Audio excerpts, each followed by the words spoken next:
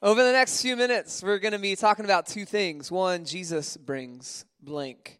And Ryan and I are going to talk about that for a few minutes. And then we're going to have several people come up and talk through what we bring as we look at the different characters of the Christmas story. What does it say to us about who we are and what we're meant to bring as we participate in life with Jesus? And so as we look at this idea of what does Jesus bring, first we're going to look at salvation.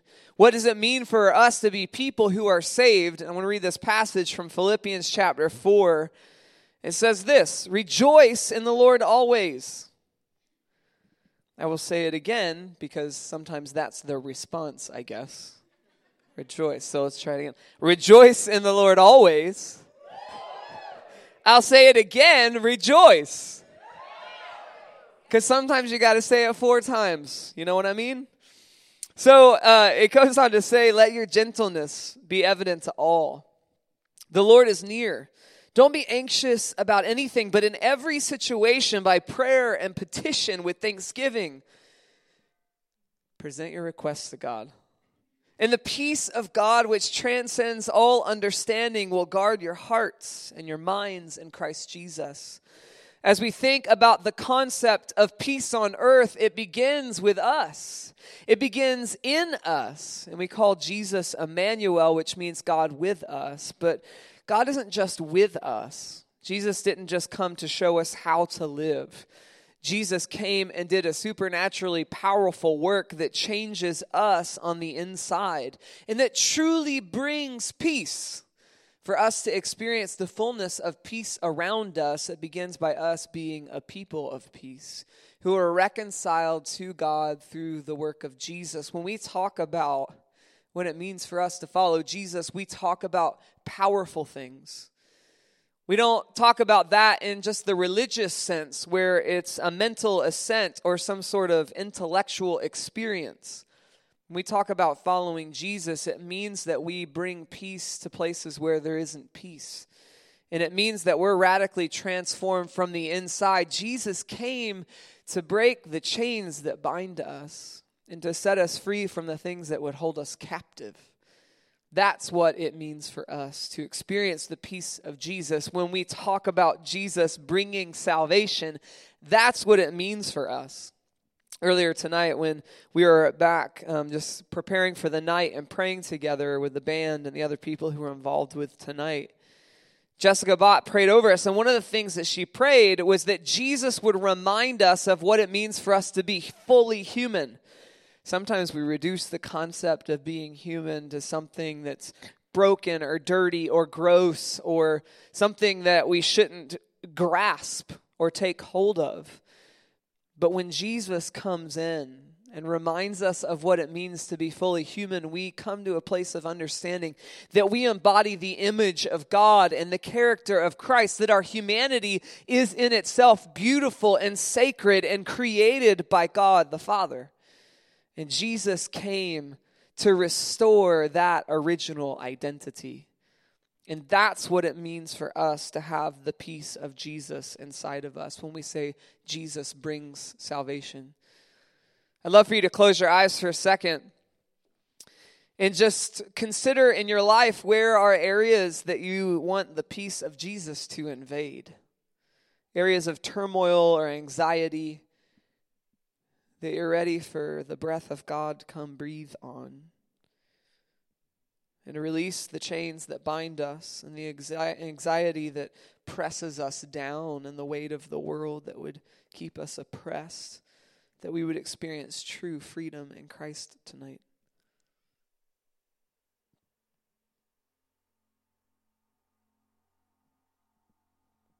God, we thank you that the weight of the world has been lifted by the work of Christ on the cross. And we thank you for Jesus who came as a humble baby and grew up in this world to show us what it means to live in this world and to transform this world and to be a person of peace so that everywhere we go, peace abounds. God, we love you and we ask that your peace would enter us in a fresh way tonight. In Jesus' name, amen. So Jesus brings salvation and Jesus brings the kingdom. I want us to go back to that prophetic word from the prophet Isaiah in chapter 9 of his book. It says this, "For unto us a child is born. To us a son is given, and a government will be on his shoulders. And he will be called Wonderful Counselor, Mighty God, Everlasting Father, Prince of Peace. Of the greatness of his government and peace there will be no end. He will reign on David's throne and over his kingdom, establishing and upholding it with justice and righteousness from that time on and forever. The zeal of the Lord Almighty will accomplish this." You know, it's important for us to remember that history is the progressive revelation of God. That history is the story of the Creator and the creation being reconciled. Sometimes when we step into the story of God, we reduce it to our own personal salvation. We reduce it to being about, how do I get to heaven when I die? How do I get fire insurance for the afterlife? But the story is so much bigger than that. It's so much more beautiful than that. Because we find the story of the Creator desperately pursuing after his creation and seeking reconciliation, seeking unity, seeking togetherness. And yes, bound up in that story is your salvation and my salvation. But the far bigger story is the kingdom of God advancing, and that every iota of creation will be touched by the hand of grace and brought back into its full accordance, being brought back into what it's created to be. And so this story that we tell, the story that we stand on the precipice of tonight, is the story of how it is that God has become king again of his own creation. And it's beautiful in that prophecy from Isaiah as well. It says, "Unto us a child is born." You know, I don't know if you spend much time with children, but they're not particularly useful. I am way faster and way stronger than any kid that I've ever encountered in my life. It's the truth. They're not very useful. As they get older, they kind of find their place. But what is it that about children? We find this, it's like a divine comedy, that God would reconcile the world, not through powerful forces and military might and strength and all of these things that we would assume by earthly standards, but no, he incarnates, he puts himself into a child, into a baby. Because what do we find in that package? We find the beautiful potential of a new world. And as Jesus grows up from a child, as he learns to incarnate God and who he's been called to be, we find those very first words that Jesus preaches, "Repent, for the kingdom of heaven has come near." If we were to put it in our contemporary language, we would say, change the way that you think. Change the way that you assume how things are supposed to be and how they work. Because the new reality of God is so close that you can reach out and touch it. It's tangible. It's transformative. And these are the first words that Jesus preaches. And so we can assume that everything after that point, everything that Jesus says, everything that Jesus does is further unfolding this reality that the kingdom of heaven has come near. That the kingdom of heaven advances. Everything that Jesus taught, all of the people that he healed, all of the people that he delivered, were the advancement of the kingdom of God. Because the beauty is that the kingdom of God, the fabric of that kingdom, is the character of God himself. That today we recognize it is the presence, that God has given us his presence, and that transforms everything. And in that final act of love of Jesus on the cross, we see God defeating evil and ushering in the fullness of the kingdom by being broken open to incorporate the world back into divine relationship. And he offers mankind that new way to live in reconciliation. You see, the world has changed. The world is different now because of what God has accomplished through Christ Jesus. The history books may not be that specific with it, but they will reveal to you, as you recognize the heartbeat of God throughout history, that everything has changed because of what he's done through Christ Jesus. And the character of God being the fabric of his kingdom, there's something within each of us that resonates with that reality when we encounter the truth of who God is. Something in our spiritual DNA vibrates with a yes, a divine yes to the kingdom, because there's something in the character of God we recognize within ourselves because we are made in his image. And when we encounter Jesus, when we listen to his teachings, when we experience his healing, when we experience his salvation, there's something in it that says, this is the thing that I was always created to be. And these are the things that I was always created to do. And we are invited to participate in God in the unidirectional advancement of his kingdom, because his kingdom never retreats. It never retreats. It always moves forward. It always presses in. Wherever there is darkness, it continues to bring light. And the divine invitation for us is to say yes to the kingdom of God, to see that eventual reality that God will get what God wants, and all things will be reconciled unto him, and every knee will bow, and every tongue will confess. Amen.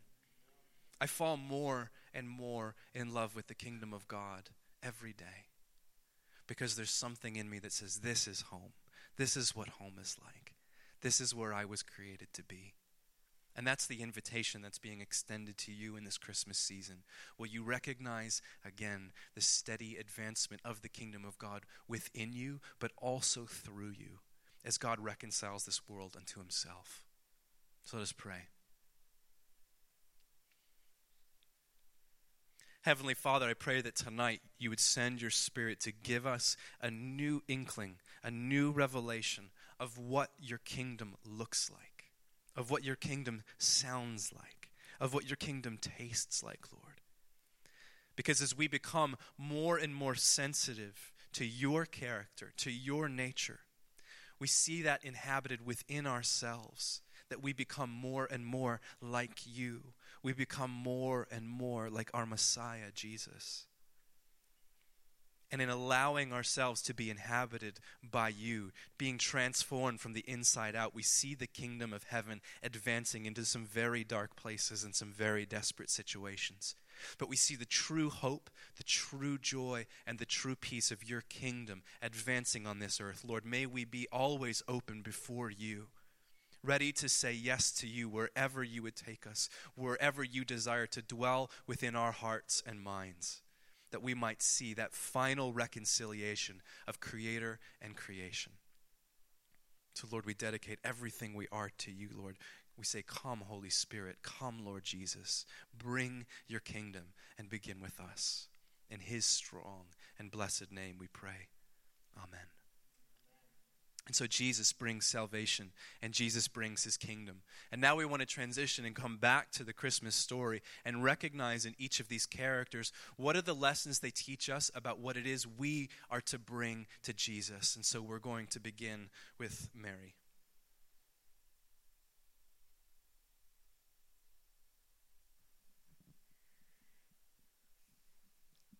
So at the beginning of Luke 1, we see the story of Jesus' birth begin as an angel of the Lord visits Mary, Jesus' mother. And Mary's currently a virgin, and she's engaged to a man named Joseph to get married. But the angel of the Lord goes to Mary and says, Mary, something supernatural is about to happen to you. The Holy Spirit is going to come upon you, and you are going to be impregnated. And you're going to give birth to a son, and you're to name him Jesus.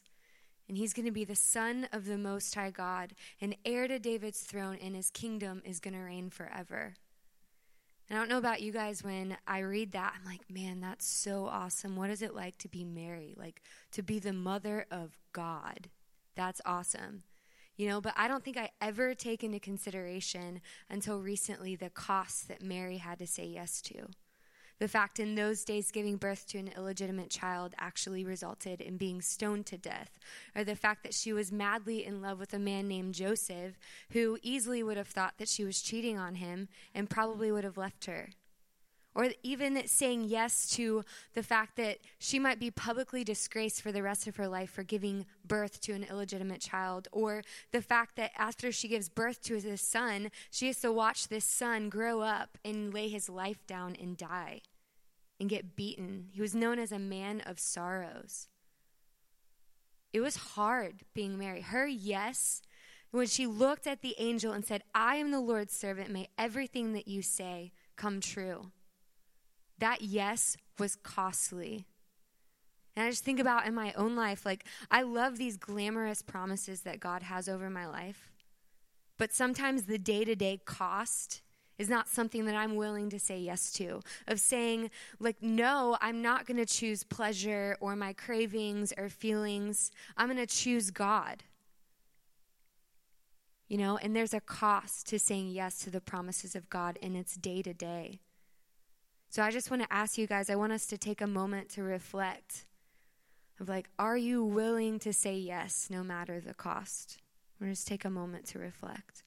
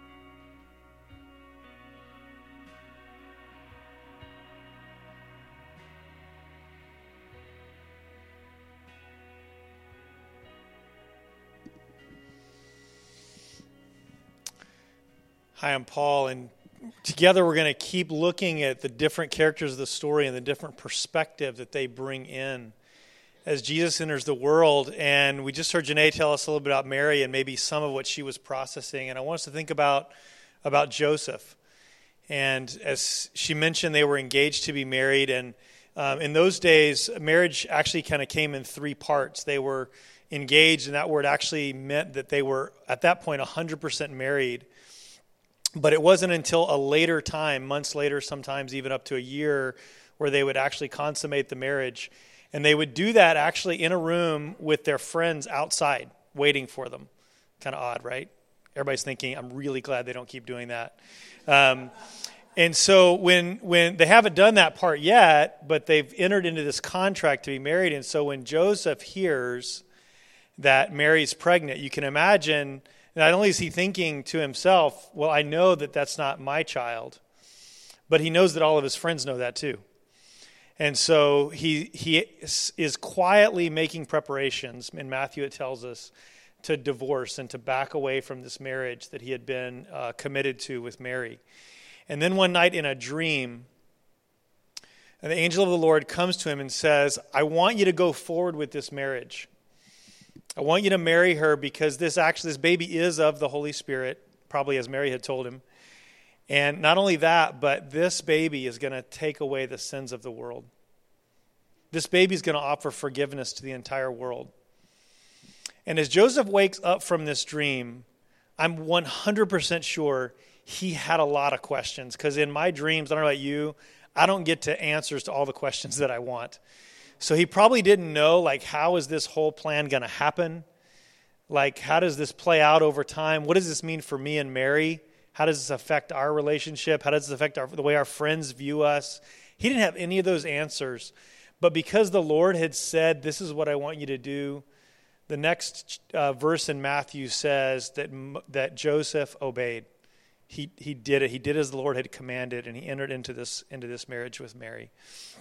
And so I think about my own life, and that is one of the biggest areas that I struggle. Faith and trust are something that are hard for me even when I know a lot of the answers. But when I enter into situations where I don't know all the answers, where I don't know how things are going to play out, and I'm not even sure if I understand why I'm being asked to step into something, that's some of the hardest places for me to press into. And so tonight, I want you to think about areas of your life that are that way. And ask yourself the question, how am I choosing in even when I don't understand?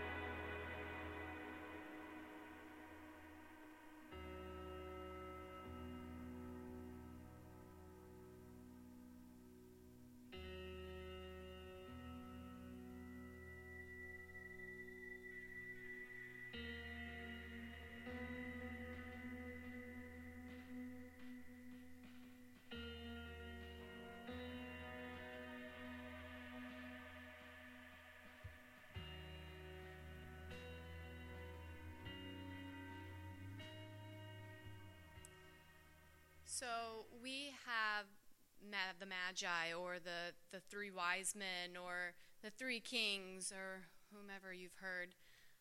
And when we started digging into who these guys were, there's really not a lot to find. And right off the bat, we felt like the Lord was saying, because it's not their story. This is King Jesus' story. And they're just a part of that. But what we did find out about them, the few things that we could kind of pull from the scripture that we had, one was they were sold out. They were willing to follow a star to find King Jesus. They had heard the prophecy, they'd studied it, they'd waited, they'd trained. They knew astrology, and when that star came, they followed it. So they were sold out. They were obedient to the Lord's voice. But most importantly, they were incredibly humble. They're sometimes referred to as kings, and yet they were willing to follow this giant star that no one really knew much about. They were willing to take advice from a scribe in King Herod's court who gave them instruction on where to find King Jesus. They brought him gifts of gold and myrrh. I mean, these were men of high stature, and they were willing to do all of this in search of King Jesus, and just to go find this child and worship him in humility. Good job. Thanks, Ed. So as we aim to be outward-focused people, to be people that are focused on the people around us more than we're focused on ourselves, that requires us to really cultivate humility in our lives. And we can talk all we want about living by faith and being people of faith, but if we don't cultivate humility in the way that we live, we don't leave room for that. We don't leave room for God to call us into things that we don't understand, and to risk exploring where he is and finding him and experiencing the kingship of Jesus. If we don't come to him understanding who we are and where we are in that story. And just like we see kind of with the wise men, it's not more important than our names and where we're from and what we're bringing. It's important that we come, and that, it's not about our specific identity always in every moment and us getting so stuck in our own little story, but looking outside of ourselves and recognizing what God is doing and seeing his move and being willing to follow that really requires humility. And so what we're going to do is we're going to take a few minutes to really discuss with one another kind of what role humility plays in our own lives and our own journey to Jesus, recognizing that humility leads us to Jesus. And so turn to 2 or 3 people around you, and we're going to ask this question: what does humility look like in your own pursuit of King Jesus?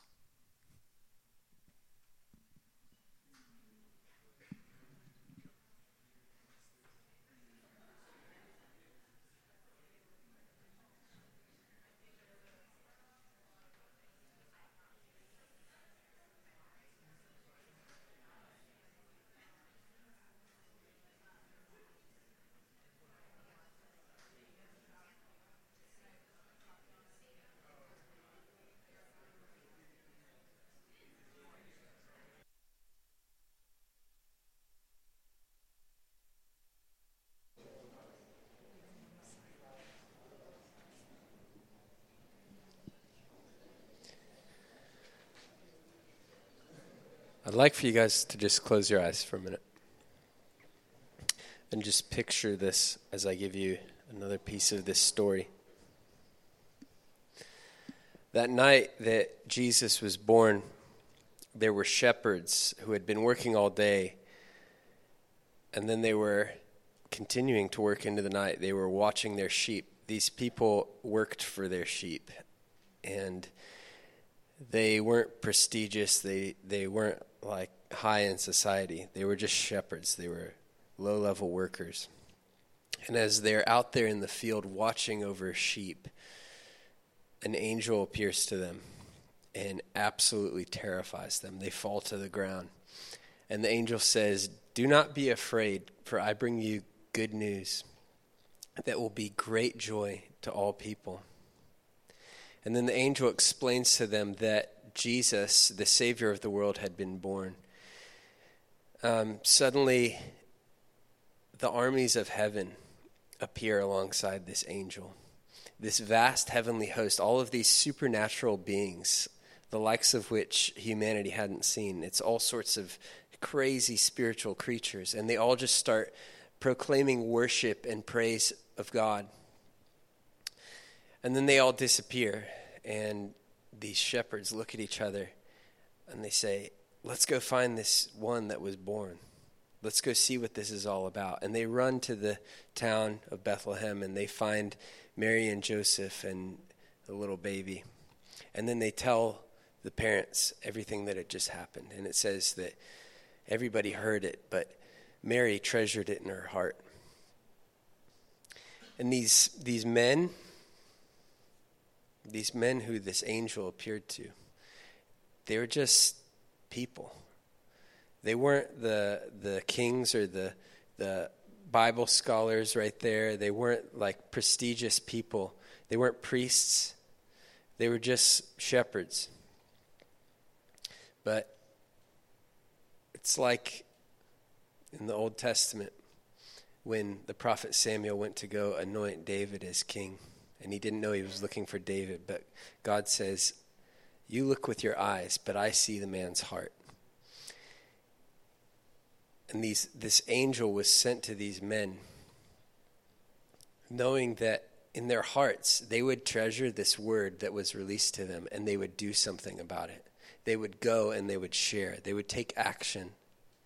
Whereas if the angel had shared it with the Pharisees or some of the religious people, they probably would have responded like, "Okay, give us a sign, give us confirmation."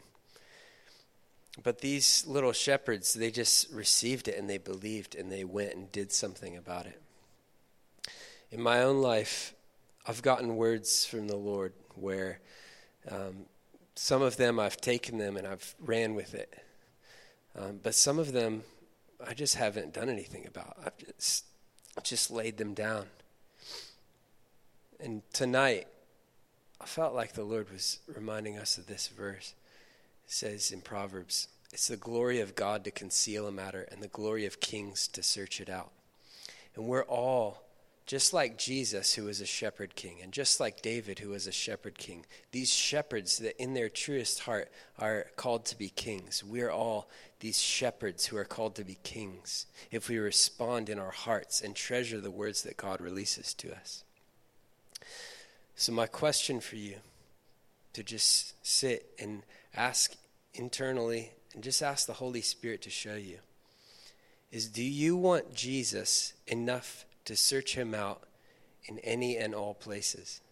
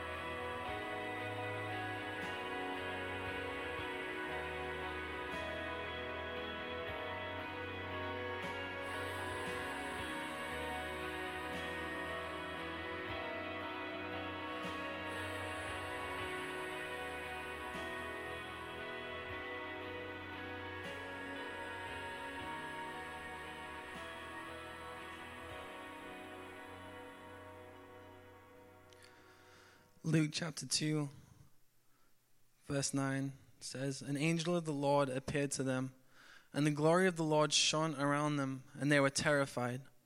But the angel said to them, 'Do not be afraid. I bring you good news that will cause you great joy for all the people.'" So in this passage, we see a heavenly proclamation. And God was showing me how heavenly proclamation can be a very one-sided thing.